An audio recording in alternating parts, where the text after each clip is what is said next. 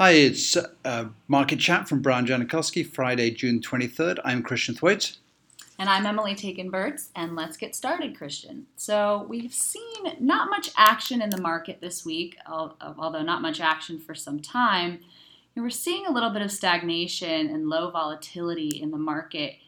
If we view the Trump reflation themes of tax cuts, infrastructure, deregulation, no longer really driving the market. Is the new kind of substantive force the stasis of the legislative process and a diminishing likelihood of any meaningful progress in that area? Well, I think the three big impetuses to the market from November, as you mentioned, the infrastructure, the tax cuts, and the deregulation, are really not priced into the market at this point. No one's really expected them to come with much force or in any opportune time. So I think most of the market has not priced in those three big moves. This week, of course, we had the Senate version of the healthcare uh, reform change to Obamacare. And I think the market perked up a little bit like that. But really, the market's being driven now by rates, the change in rates, and earnings. So that's a healthier driver, I think, for the market than expecting some big political force to suddenly increase interest or increase the economics of the market. It's very much driven by the fundamentals right now.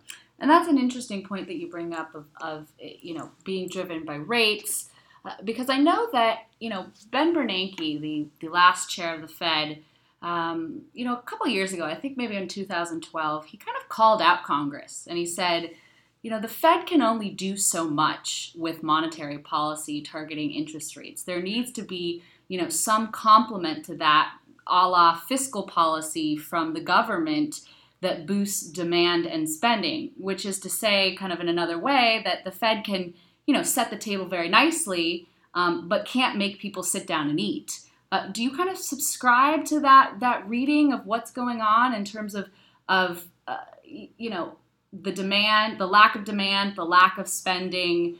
What is your take on that view?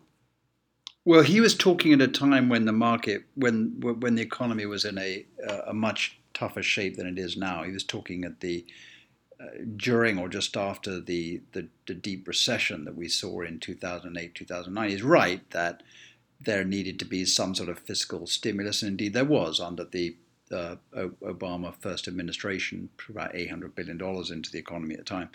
Um, I think since then he hasn't mentioned it again, and I don't really see where a big economic stimulus is going to go at this point.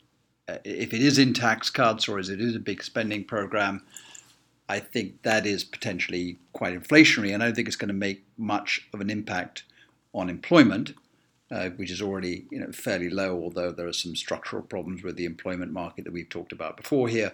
And it's not going to make much impact on growth. It'll probably just move things around from one sector to another. So I think in a period of crisis, swift fiscal action is certainly beneficial, and we could have had more at the time. But at this point, where the market's in a much and the economy is in a different stage of the cycle, I think there's a limit to what kind of fiscal stimulus. Certainly, reform would be welcome. Tax reform is always welcome. It's unbelievably complicated, as you know.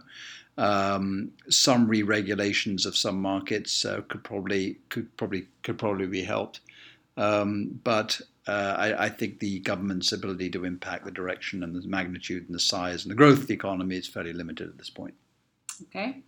You also wrote about in this week's blog around kind of the move and the power of indexes, just because we've seen this rise of a lot of money moving into index funds. I wonder if you could talk a little bit about some of your thoughts that you wrote about in the blog, and what we saw in terms of what happened with Saudi Arabia when the MSCI index made a certain announcement around that country, and how that move to indexing has really affected market movements at points in time. Yeah. Well, we wrote about it because MSCI is one of the big 6 index providers, has off and on over the last few years made a big hurrah about whether to include China A shares into the emerging market index. Now, China is a very, very large stock market, second largest in the world, but a lot of it has restrictions on it, either with cross holdings or illiquidity or types of share classes that make it difficult for foreigners and indeed other people to invest in it. So what MSCI do is they sort of edit back the size of the China market, and instead of putting it in at its full size and market cap, they put in a more restricted version of it. And so they decided that next year they're going to increase the amount that they allocate to China by a little bit. And so this has been expected for a while, and there was a certain amount of front running on the China market in expectations of this. The numbers did come out, and the China market actually sort of rallied to about a 15-month high. And then I also included the Saudi Arabia one, because Saudi Arabia has typically been in the frontier market. So you have developed market, emerging market, then frontier market, and Saudi Arabia is sort of getting promoted, they think, to the developed market status. And that market, which is much thinner than the China market by a very long way, just rocketed 9% on the back of just MSCI, considering including it in the index. So I think the point is that indexes are incredibly powerful movers of the market. They're not really meant to be.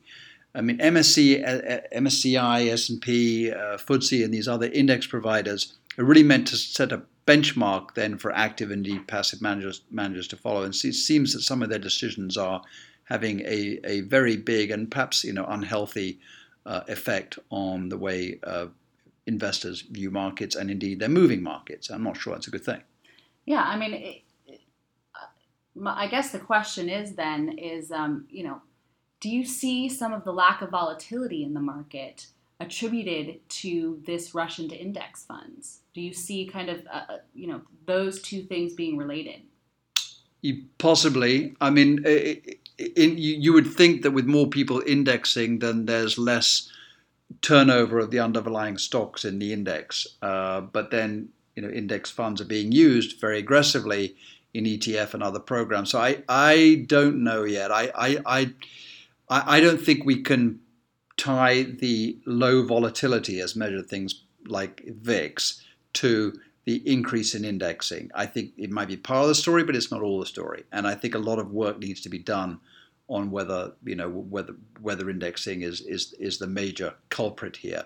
I think actually that the low volatility is due to a number of things: low rates, the market really not having a lot of direction to it, not seeing a lot of adverse risk in it, as well as perhaps sort of low turnover, and then indeed a low option writing and option buying, which is what the VIX is based on. So I'm not really sure that we can point the finger purely at indexing at this point. We might be able to later, but I still suspect indexing will just be one part of the explanation of low volatility, and possibly not the most important part. Do you see indexing, or this move to indexing, as do you see a potential risk there on the downside if people start pulling out money en masse? No, I don't think the risk is people moving money en masse. It's just that indexing could mean that markets move too much in either direction, because there isn't a lot of price discovery at the security level by indexes. So, so far it's been good. We can point to the size of indexing, and we can't really complain about the size, the direction, or the volatility, or the growth of underlying markets. There doesn't seem to be anything irrational about that index funds have done to the market. We'll certainly see there'll be at some point a market correction, and we'll see how the index funds behave. But so far, all the research I've seen suggests that indexing on its own is not causing a lot of strange market aberrations. Although, as I mentioned in the Saudi Arabia example, which went up 9% in a day, that's just including what was an uninvestable or not widely invested index into a very invested index. So clearly people expect demand to come from there. And hopefully that type of distortion will even itself out. You also wrote about bond spreads this week, and you said that there had been some movement in bond spreads recently. Can you tell everybody what that means and what we should be paying attention to regarding that? Well, every non-government bond is based on a spread over a government bond. So a 10-year treasury is sort of impeccable credit quality. So if you're a corporate buyer, you're going to pay more than the government.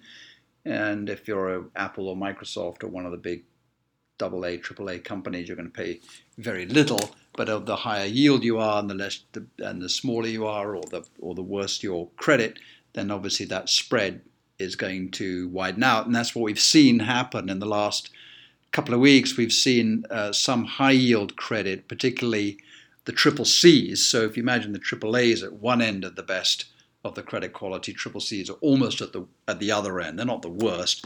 Grade D default is the worst, and double C's and single C's are below triple C's, but they're pretty bad. You have to pretty rough balance sheet to get a triple C rating, and we've seen energy high yields, or also where the spreads have widened out. So essentially, what that means is that investors are cautious.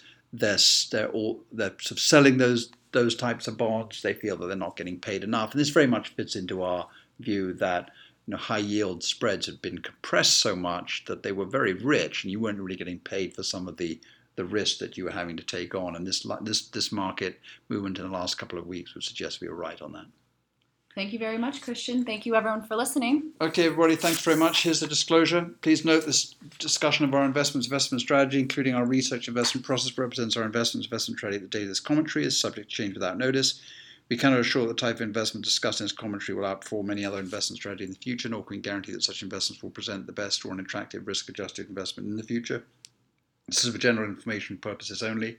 References to an individual security should not be construed as a recommendation to buy or sell its security. The securities mentioned in this commentary are only several successful as well as unsuccessful investments by us and do not represent all of the securities we have purchased, sold, or recommended. Although we deem reliable the source of the statistical and other information referred to in this commentary, we cannot guarantee the accuracy or completeness of any statements or numerical data. Past performance, no indication of future results.